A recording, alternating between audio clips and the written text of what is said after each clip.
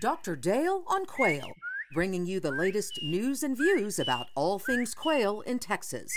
Brought to you by the Rolling Plains Quail Research Foundation, preserving the wild quail hunting heritage of Texas for this and future generations. Major support for this podcast comes from Gordy & Sons Outfitters. Well, hello, everyone, and welcome to this month's episode of Dr. Dale on Quail. I'm Gary Joyner with the Texas Farm Bureau. The Rolling Plains Quail Research Foundation has some outstanding team members. Dr. Dale's guest this month is a recent arrival to the foundation team, but she's no stranger to Texas wildlife circles. She is Dana Wright, a 30-year wildlife biologist with the Texas Parks and Wildlife Department, who recently completed her career with the agency and is now the foundation's Program and Communication Coordinator. Let's go to Dr. Dale now with his special guest. Thank you, Gary. It's good to be with y'all again this month, and we thank you and your staff there at the Texas Farm Bureau for helping put the magic behind the Dr. Dale on Quail podcast. We appreciate your expertise there. We got a good podcast set up for March this month. We'll get to it in just a second. Here we are in the middle of March, and we expect wind in March, and the winds have gotten an early start here, at least here in West Texas. May not be doing much prescribed burning this spring. But the weather folks, the climatologists are calling for us to go into El Nino neutral. And that may not sound like good news, but it is. So we'll take that over La Nina anytime. So hopefully we'll have a little bit wetter spring and summer than what we've had in the past. We certainly need it, and our quail certainly need it. Our guest this month is Dana Wright. Dana is the newest member of our team at the Rolling Plains Quail Research Foundation. If you listened to our podcast last month with Joe Don Brooks and the capsule of history that he shared with us, well, Dana was present that day, so I did introduce her, but we're going to spend the next 45 minutes or so with Dana. We're looking forward to getting to know Dana and recognizing her skill set that she acquired over a long career with Texas Parks and Wildlife, and I think you're going to find that she's still got a lot of spunk and creativity in her, and I certainly look forward to working with her on all things quail. So Dana, again, welcome aboard. We're glad to have you. Thanks, Dale, for having me on. So looking forward to our visit today. Why don't you start off with what some people call your elevator speech? Just tell us where you're from, how you got to where you're at. Well, I was actually born in Sweetwater, Texas. And my dad was working for Texas Parks and Wildlife there with the Wildlife Division. Herb Kothman was his supervisor. And so I got introduced to Texas Parks and Wildlife at a very early age. From there, we moved to Abilene, and probably when I was about 2 years old, and my dad worked for the Fisheries Division there in Abilene, and I grew up there in Abilene, and then he transferred back into the Wildlife Division there at Abilene, and so I had a early start with Parks and Wildlife, so I went with him on some quail surveys, and I can remember him trapping quail and measuring feather wings, but I don't really remember what for. So I guess I was just a little too young back then. But so then when I graduated high school, I went on to Tarleton State University and got a degree in general biology. At that time, they didn't have much of a wildlife program. They had some wildlife classes. One of them was taught by the poultry instructor. So kind of different there. And when I graduated, I just kept going to school. I really didn't know what I wanted to do for sure. And my dad suggested I put in for some Parks and Wildlife jobs. And there was 2 job openings, one up in the Panhandle and one at Brownwood. And I got interviews for both of them. The one in the Panhandle, they held the interview at the Matador Wildlife area. And at the time, they would place you at the district office, which was in Amarillo, for 1 year, and then they would place you somewhere in the field, and you didn't know where you were going to end up. And when I drove through Paducah, I said, God, I hope they don't put me in Paducah. And 30 years later, that's where I've been.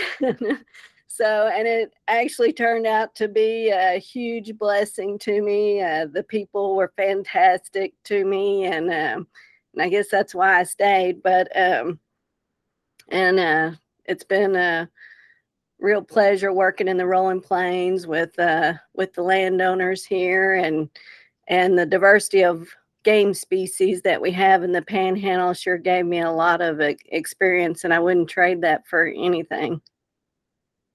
Well, I know how that goes about, when you're stuck in a small town or raised in a small town, or bring your spouse to a small town. If they're not from one, they think, oh my gosh. Yeah. But then I remember we lived in Junction for 18 months when I was working on my PhD, and my wife thought, oh, I'd never like living down here. But then when we left 18 months later, she was crying when we left, kind of thing. So yeah. Small towns can really grow on you. And of course, again, I'm from Hollis, 60 miles north of Paducah, and we know all about that. And we know all about how the quail populations have waned over the last several years, and what kind of impact that and some other things have had on the economies of those small towns in that part of the world. Tell us about your family. And it's okay to mention your daddy's name. So I'd like for you to know who your daddy was. Yeah. So my dad was Chuck Dowshow. And he worked for Texas Parks and Wildlife for 21 years. And then he actually, when he left the department, he went to work for the Nail Ranch as their wildlife manager. And from there, he went to work for Jay Timmons at Brownwood and managed a couple of ranches there. And then he's probably most famous for having Lone Star Barbecue in Brady, Texas. And he was a fantastic cook. So, but he knew how to make barbecue for sure. So, and then they moved back to Llano. We have a ranch there at Llano. And so I have to mention my grandmother. So my dad's mom, Lois May Dowshow, she was a fanatical hunter and fisherman. She loved it. And so she had a place on the Llano River there at Castell, Texas. And I spent every summer there going up and down the river fishing. And but she was really instrumental in encouraging her grandchildren or her own son to hunt and fish. And that's where my dad, grew to love it also. And she killed her last deer when she was in her 80s. And she was always very upset if she missed opening day of deer season. I'll tell you that. So. Well, it sounds like your pedigree is certainly a good one for wildlife. And so, again, we look forward to tapping into that. Now, you have a twin sister, correct? Yes, I do. So you might run into my identical twin sister. She's at Goldthwaite, and she's a school teacher there, Jana Eddington. And and she also loves to hunt and fish. And I think we could trade places pretty easily, but I'm not sure I could take care of them fifth graders like she can. So. I think you had the better of the two draws, but we'll just keep that between ourselves. Tell us about your experience, some of your experiences with TPW. Again, you just finished a 30-year career in December with them, and we here at the Research Foundation signed you on like a week later, kind of thing, because we knew what we were able to get a hold of there. But give us some of the highlights of your 30 years with TPW. Oh man, that's I got an award at the National Wild Turkey Federation, and they read a little biography over me. And I was sitting there listening to it, and I thought, dang, I did all that. So, anyway, so there's a lot to think back on, but I think the best part of the 30 years was the diversity of the habitats and wildlife that I got to deal with here in the Panhandle, and landowners. So from farming to ranching, to pronghorn to bobwhite quail. So just anything you wanted to stick your hands into. We got to. I did a lot of back in early 2000. We were doing a lot of turkey restoration projects, helping other states get some Rio Grande wild turkeys established. So I did a lot of that. Did a lot of wildlife surveys. Probably flown just about everywhere in the Panhandle at one time or the other, counting deer and prairie chickens and pronghorn antelope. Helped with restoration project for pronghorn antelope, getting them back in the Trans-Pecos, kind of a flip-flop there. Back in the, I don't know, 70s and 80s, we were trapping pronghorn down there and moving them to the Panhandle, and now we reversed that direction. Done a lot of course, our main focus is working with landowners and helping them manage their properties for wildlife, whatever their interest was. So I wrote wildlife management plans for approximately 1 million acres here in the Panhandle in my career. So I got to stomp around on a lot of very interesting ranches, see a lot of history, which I really enjoyed, and met some fantastic people over the years, and we'll probably talk about a few of them as some of my mentors. Well, good. And you also got an award recently for your acumen with trapping doves. Is that correct? Not for trapping doves. So it was just for my work in general for the Wildlife Division. I was named the Wildlife Division Professional of the Year. It's they call it the Randy Fugate Award. And if anyone in South Texas knows Randy Fugate, he was a wonderful guy, and landowners loved him, and he was just optimistic and just a pleasure to be around and loved by everyone. And so the award is for someone who really focuses on customer service and has those connections and is just a all around good employee. So it was very much of an honor and surprise to get the award. If you're like me, I always enjoy flying in a helicopter. Not so much in a fixed wing, but I enjoy flying in a helicopter. Yeah, definitely. The fixed wing stuff was not my favorite either. So pretty hot and tiresome work.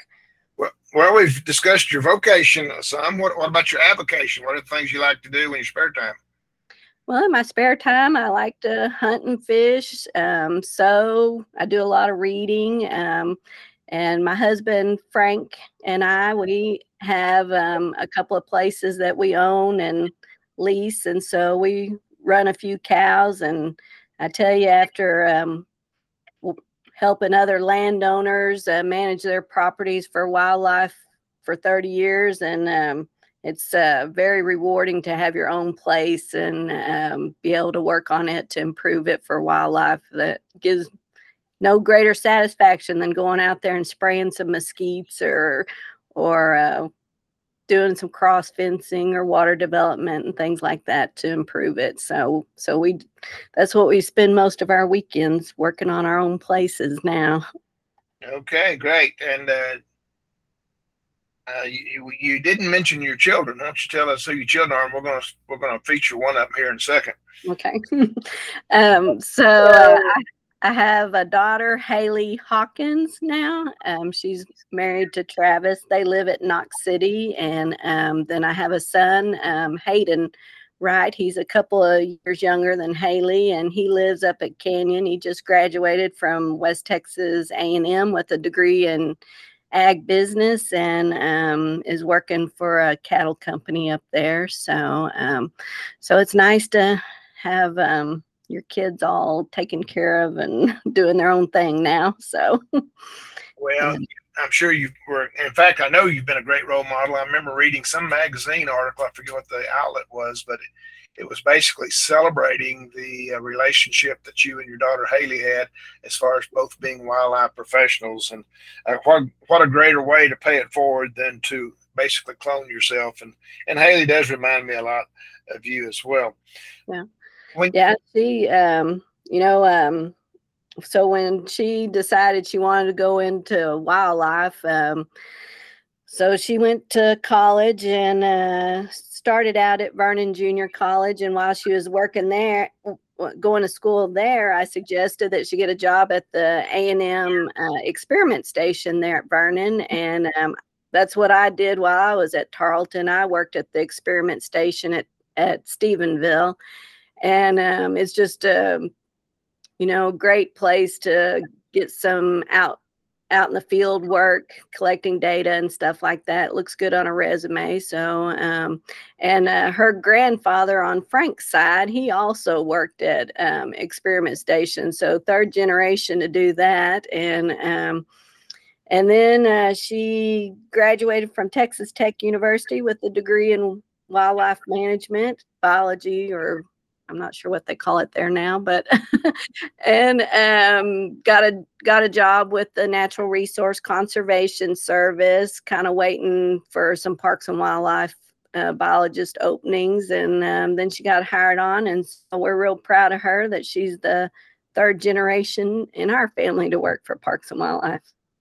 Well, that's probably a record, although I don't have time to get into that, but Dana, when you started 30 years ago, there couldn't have been over a handful of you female biologists out in the field. Now there's quite a few, and I'm sure some of those young ladies have asked you the question, or their mothers or fathers have asked you the question. What advice would you give a young 18 or 19-year-old female that's wanting to work in the outdoors like you've made a career of? Well, definitely you want to pick the right school to go to, one that offers a degree in wildlife. And then it seems like so many are focused on getting through school as quickly as possible that they take summer classes. And really, those summers, you need to be getting a job somewhere as a technician or intern or things like that. You need that experience. You will not be able to get a job just coming out of school with that paper degree and no experience. And so, and I also recommend, volunteering, and I think that it starts in high school, maybe going to Bob White or Buckskin Brigade. There's just so much knowledge there that you can gain going to those types of wildlife conservation camps, and they also help you meet people in the profession, and so you're making those contacts early on, and I think that's really, really valuable. And hopefully it'll it'll come together for you when you graduate. But and then I tell a lot of young people, when you start applying for jobs, be sure to reach out to someone and have them look over your resume and application to make sure you're getting all those T's crossed and I's dotted. And then if you get that interview, definitely call and ask for advice on even what to wear to an interview or things like that. So it can really help you. Absolutely. And you mentioned your daughter, Haley, and I guess it's been 3 or 4 years ago, she came down to the Rolling Plains Quail Research Ranch as part of the Texas Tech prescribed burning class. And when I met her, I told our manager at the time, Daniel, I said, we're always looking for summer interns. And I said, now you go up and meet Haley.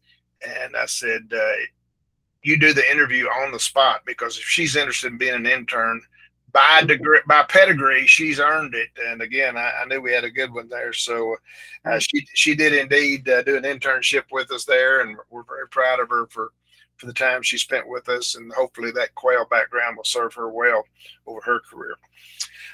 Dana, let's get into your skill set a little bit. I'm sure technical guidance is a big part of your job. First of all, I guess, explain to us, you were in Cottle County, but you probably had, 4 or 5 counties that you were responsible for? Well, when I started out 30 years ago, there was just me and a couple other people, and we covered the entire panhandle. So I had, I don't know how many counties, probably about 16. And then then as we added positions, I got down to 9 counties. I had 9 counties for a long time, and then we added another biologist position, and so then I got to 6 counties. And so then they kind of, when Jeff Bonner retired, we kind of restructured some stuff, and I got down to 3 counties, but I was covering also the entire eastern side of the Texas Panhandle, or most the Rolling Plains part of the district. So, okay. Let's talk about some of your skill sets, as I'll call them, and specifically as they relate to habitat management, axe plow, cow fire kind of things. Let's just start off with prescribed burning. What kind of expertise do you bring to the table there? So I've done a lot of prescribed burning on our WMAs over the years.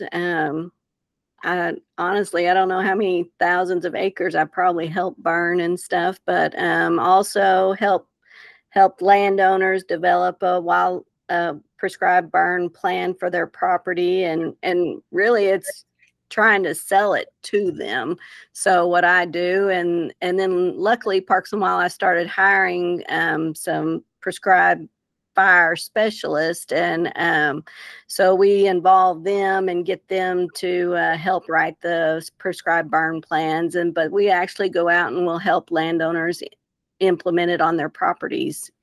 But it's mainly trying to sell the prescribed burn to them. So, and the benefits of it are just fantastic for wildlife all around. So, trying to sell fire to the ranchers, it's a pendulum also. I can remember back in my college days and working, taking Dr. Wright's prescribed burning classes. And again, he was making some real strong strokes to the right, I guess, as far as promoting prescribed burning. But then over the next, I don't know, during the 2000s or somewhere in there, several big wildfires, and it's like prescribed burning took 2 steps backwards for each forward stride. But things have improved some. And again, we don't want to forget, don't throw the baby out with the bathwater, because prescribed burning can be a very important tool. And if you've never had any experience and want to learn more about prescribed burning, we hope to be offering a certified prescribed burn manager's course sometime within the next year there at the Rolling Plains Quail Research Ranch. So we'll keep you posted as that evolves. Now, plant ID, Dana, and I got to start off by saying, I've got a kind of open wound here as far as plant ID with you, because I don't know, it's probably 18, 20 years ago, Cattle Raisers Association and TWA, Texas Wildlife Association, held a joint meeting there in Guthrie, and they had a plant ID contest, and they had a nice Warmaker's pocket knife was the top prize. And some young lady with blonde hair and blue eyes beat me by 1 plant, and that happened to be you. So again, you bring to the table a good knowledge of range plant identification for the Rolling Plains. Yep, I still got that pocket knife. And Chip Ruthven, he's also, the wildlife manager at the Matador Wildlife Area, and he's also fantastic on his plants. And I had to beat him at a plant ID contest when he first came up here to the Matador Wildlife Area, but I guarantee you he would smoke me down now. Yeah, Chip and folks like Ricky Lennox, who we rely upon a lot, Steve Nelly, both the latter two there formerly with the Natural Resource Conservation Service.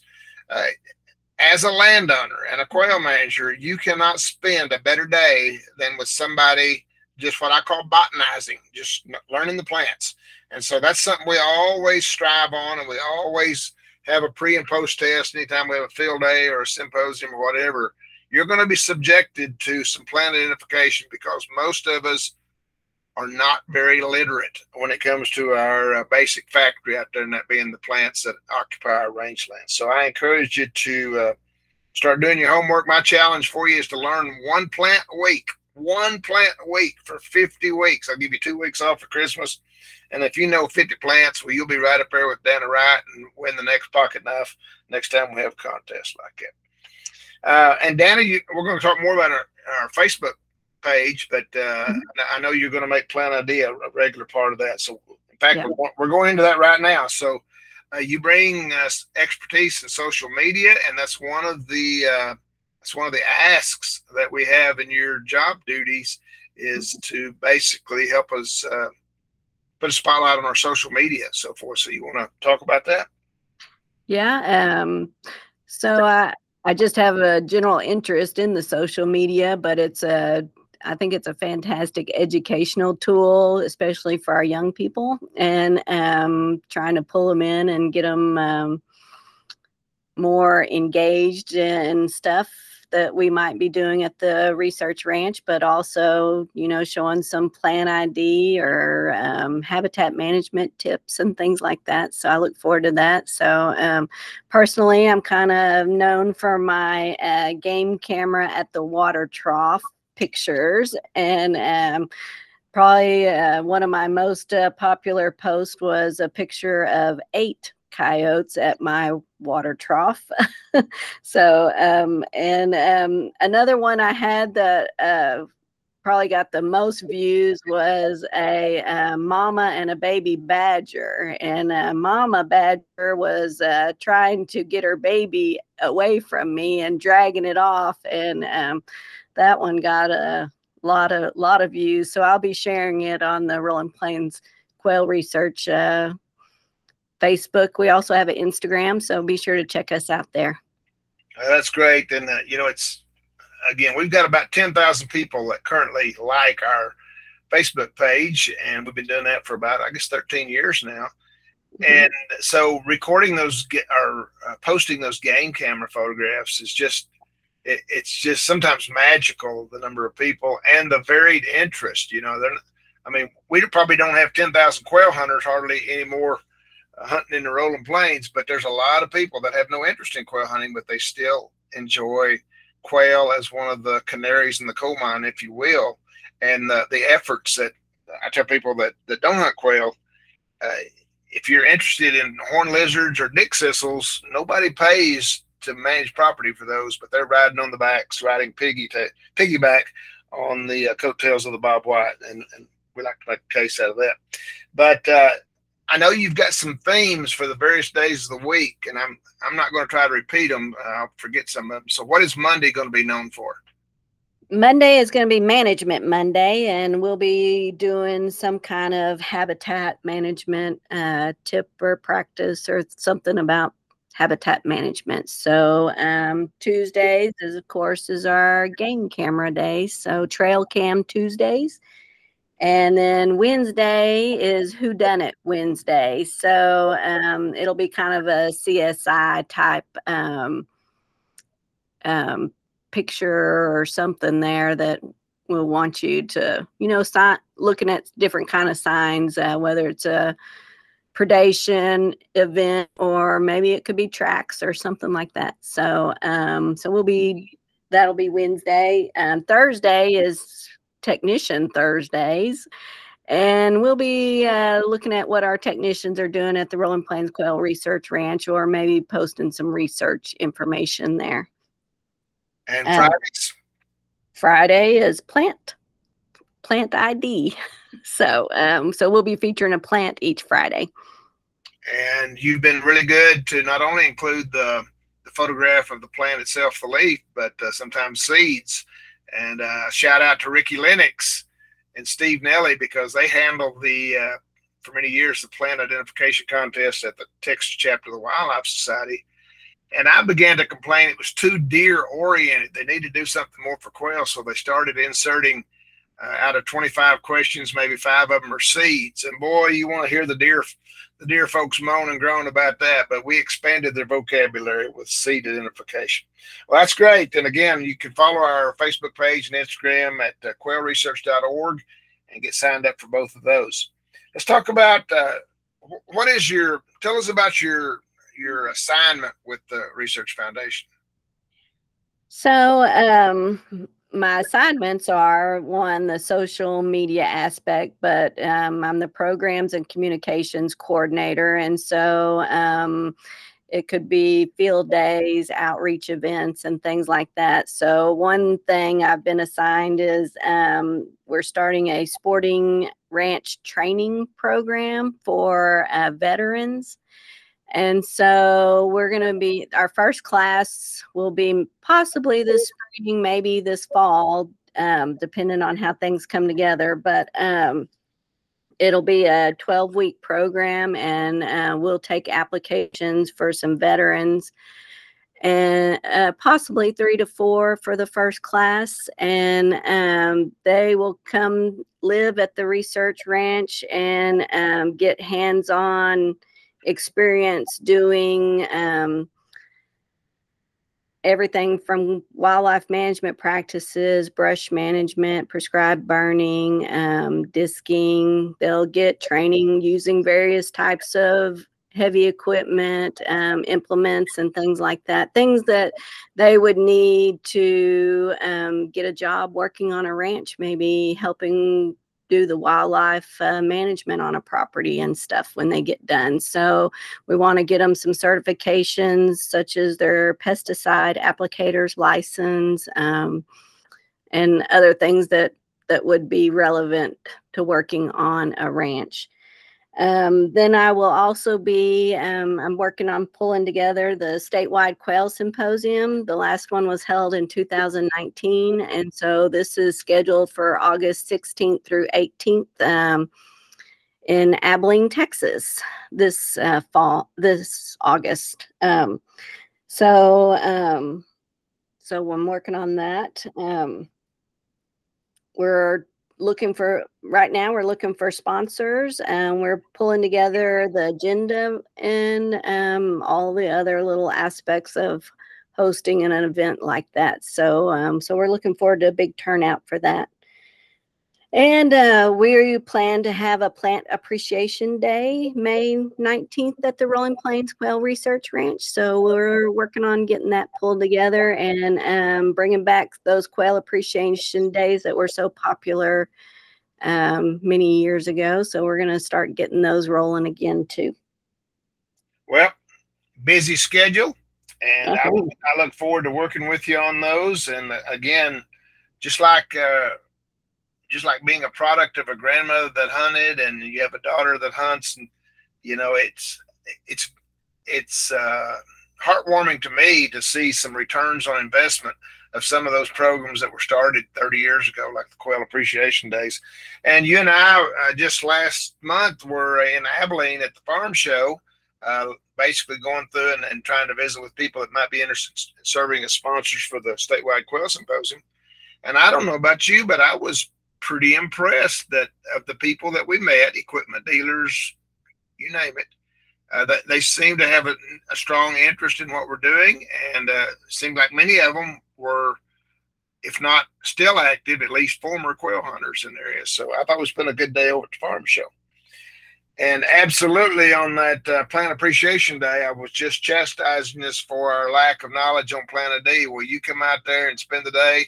And our goal will be to find at least 150 species of plants that day. So come and spend the day with us. I know you'll enjoy that.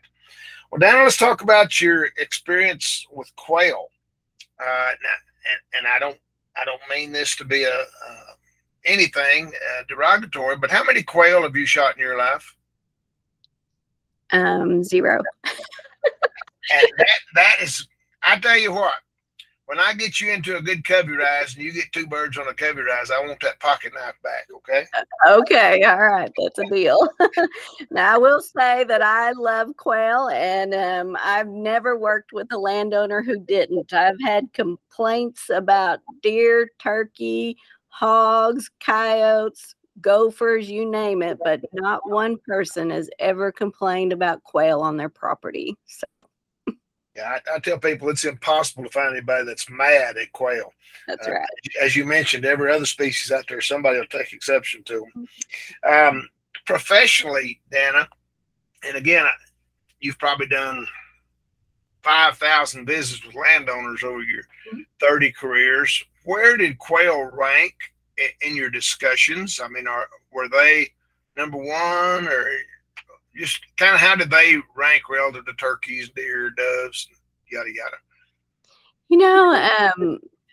I've never been on a landowner visit that people didn't ask about quail. So most of the time, you know, in a bad year, what happened to my quail, or what happens to them? Where do they go? Things like that. And so every landowner visit involves a discussion about quail. Now, maybe the reason they call me out there isn't because of quail, but maybe it's more about deer or turkeys or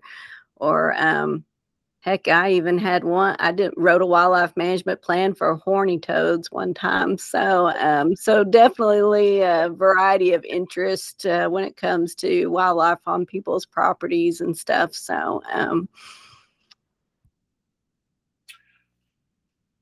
well, certainly, again, I keep saying your folks, your previous career, the Parks and Wildlife biologist, and I know, well, at least I knew most of them. Now they've had a lot of young people come in over the last 5 years that I probably don't know. But again, they've got a lot of opportunities. So as a group that pushes all things quail, like Rolling Plains Quail Research Foundation, I think it would behoove us to be able to help those individuals, and especially those with less than 10 years of experience, perhaps what I'll call new employees.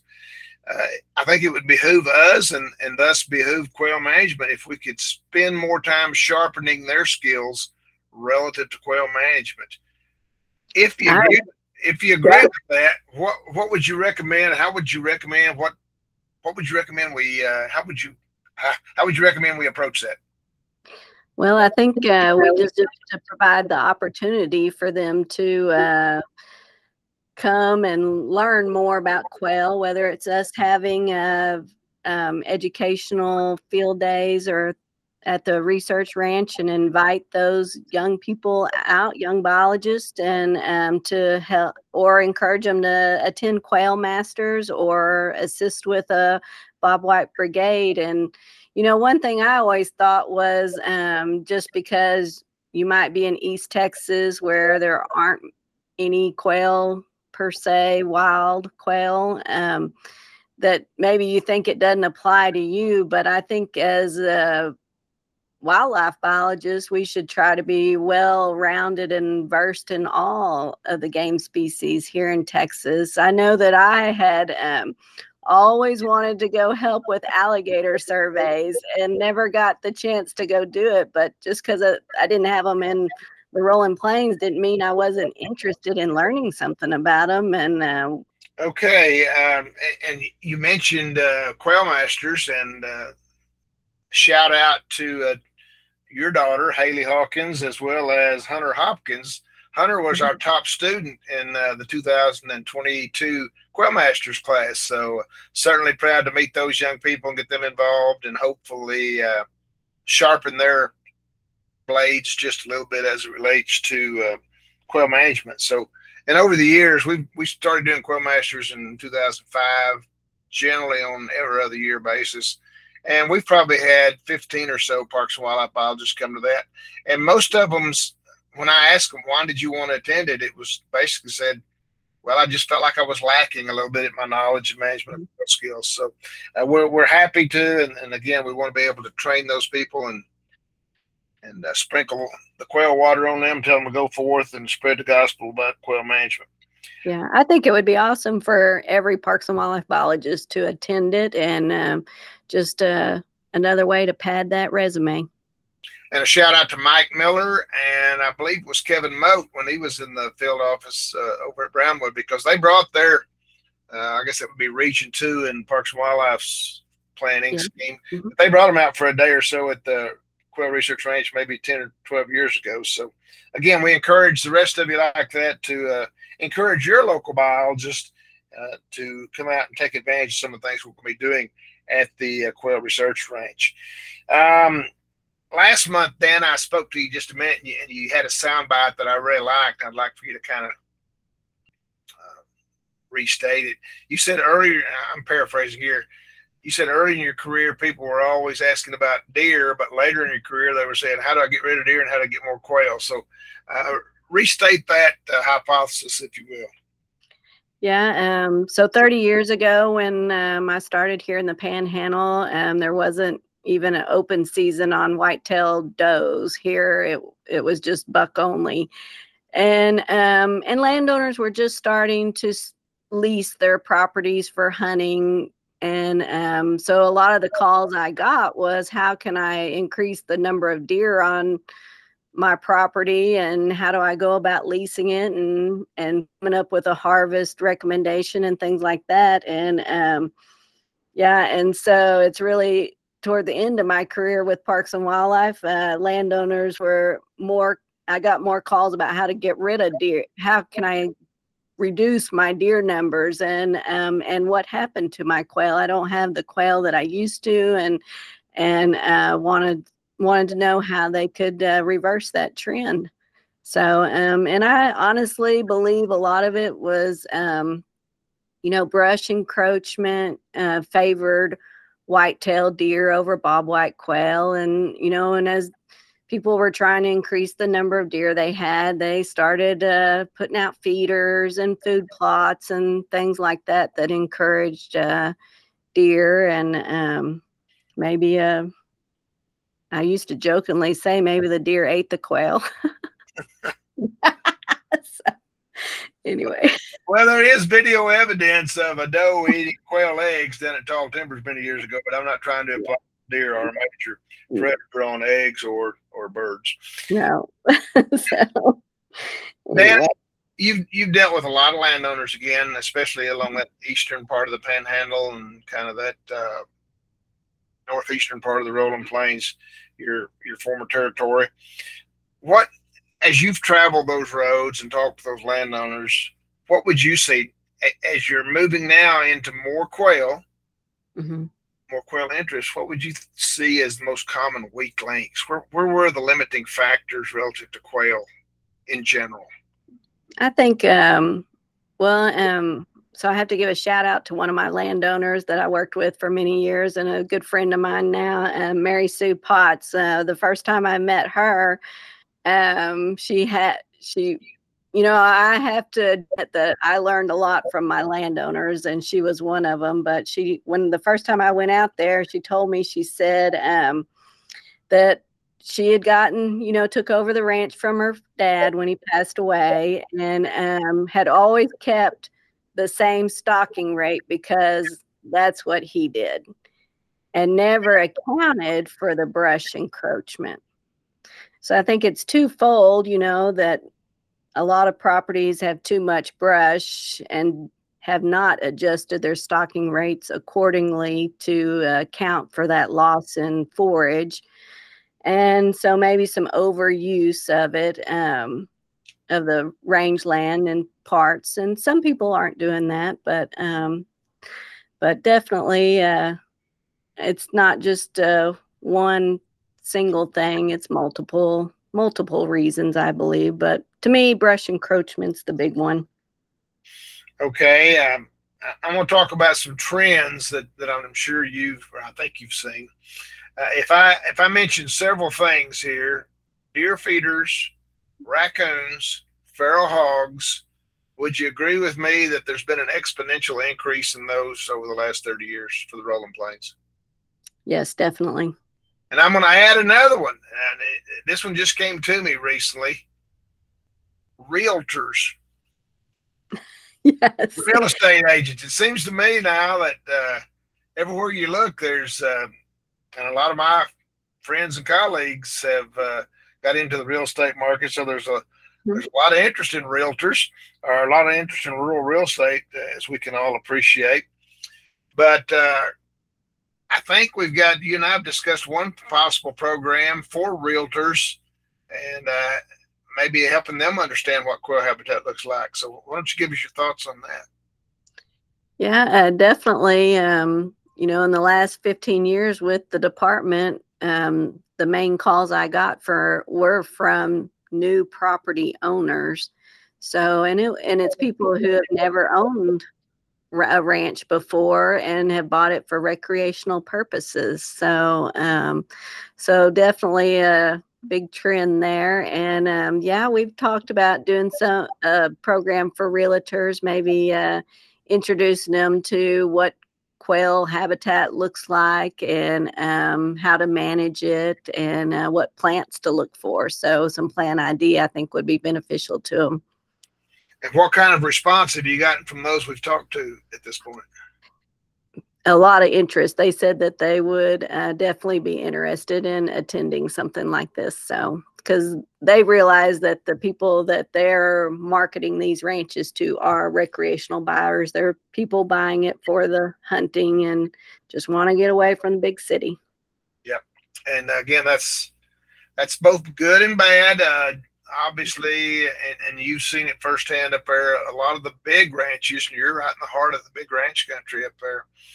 A lot of those are trading hands. Some of them are staying intact, but some of them will be cut up into section size and then ultimately 20-acre kind of tracts kind of thing. So that whole process of fragmentation begins a lot of times with the land changing hands, and that's certainly happening big time right now.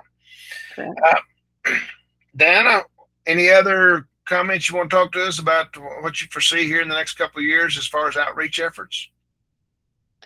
Oh, I think we're going to be pretty busy and just spreading the word about quail and hoping to educate a lot of people and get quail back on their radar of what it takes to manage for good quail habitat, and how it's also beneficial to a lot of other species such as deer and turkeys and dove and horny toads and all those things that are definitely Texan things.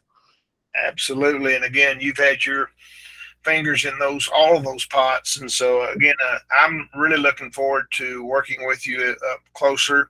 I've known you for a long time, and I've appreciated your skills and your energy, and looking forward to capitalize on that. I often end an article or a Facebook post or whatever with an old thing that I learned from Susie's #1 plan for success in my bird dogs.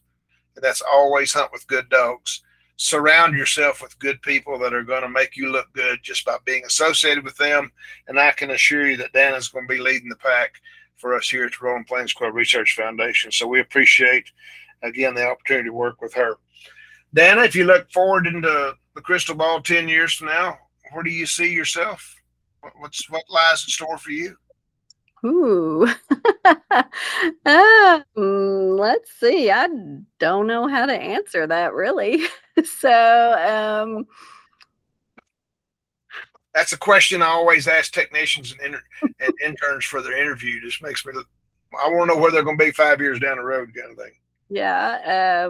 Man, I hope, I think I'll probably still be working for the Rolling Plains Quail Research Foundation, but 10 years, I'm probably looking at being in full retirement and just playing on my own properties and spending a lot more time hunting. Well, I hope that within 10 years, we're back to 2015-16, and you'll be carrying that shotgun. And when I ask you how many quail you shot, you're going to say, well, I got my limit 3 times this week. That's the kind of question that's the kind of answer I'm looking for. Well, again, Dana, we thank you for your conversation today. And again, we look forward to working with you. And again, if y'all have questions for Dana, why don't you give us your contact information, Dana? You can contact me at D as in Dana, Wright, WRIGHT, at quailresearch.org. So you can go to our website and find our contact information there also. So, or just message me on Facebook at Rolling Plains Quail Research Foundation. And again, many of you know Dana, you know what she brings to the table. So I know she'll appreciate your continued support, and we'll keep you in touch. More information on as the Statewide Quail Symposium evolves. And as far as that sporting ranch training program for veterans, if you know of veterans or you are a veteran that might be interested in that, you can contact Dana for more information. And the application deadline for the Texas Brigades actually closed 5 days ago, but might be still an opportunity if you've got a youngster, especially in the Bob Whites. I would encourage you to go ahead and complete that application, because we normally run short of applications for Bob White Brigade. It's hard to get young kids excited about quail. So we're always beating the bushes, no pun intended, to flush some more good candidates for Bobwhite Brigade. Just a couple of things before I sign back to Gary. And one is, if you read our eQuail newsletter at the conclusion of the Dr. Dale on Quail podcast summary, in the newsletter, I've had a call for interviews out for the last 6 months. What I'm looking for is someone who's had sustained success on managing quail on small acreages, which I've arbitrarily defined as 500 acres or less. I've had no takers. I've had no nominees. So if you know of somebody, or you are that person that can claim sustained success, I'd be interested in visiting with you and possibly doing taping a podcast with you, because we've got a lot of small acreage landowners out there, and 500 acres or less, that are interested in increasing the abundance of bobwhite quail. So we'd like to be able to tap into your skill set there and your experiences and help us with that. And then the last thing I'd put out there for your consideration is, as we go into the latter part of March, we're always interested in your quail news locally, whether that be a game camera photograph, whether that be the first whistle of the year that you hear, the first bobwhite whistle. So keep us in mind for that. You can send those either to Dana or send them to me, drollins@quailresearch.org. And we'll probably put those on the social media or include them in our eQuail newsletter. So we're always interested in learning more from you and of your respective observations as they relate to quail and quail management in Texas. And with that, Gary, we're going to give it back to you in the studio. And again, thank you for your support, and we'll look forward to visiting with our listeners next month. Thank you so much, Dr. Dale, and thank you, Dana Wright. We appreciate you and all of your past work and efforts and all of the exciting opportunities you are now shepherding at the Foundation. We hope you've enjoyed this month's podcast and conversation. For more information about the Dr. Dale on Quail podcast and past episodes, go to the website of the Rolling Plains Quail Research Foundation at quailresearch.org. I'm Gary Joyner of the Texas Farm Bureau. Thank you for joining us today. Until next time. Support from Gordy & Sons Outfitters makes Dr. Dale on Quail possible. Gordy & Sons, the finest hunting and fly fishing shop to be found. Find out more at gordyandsons.com.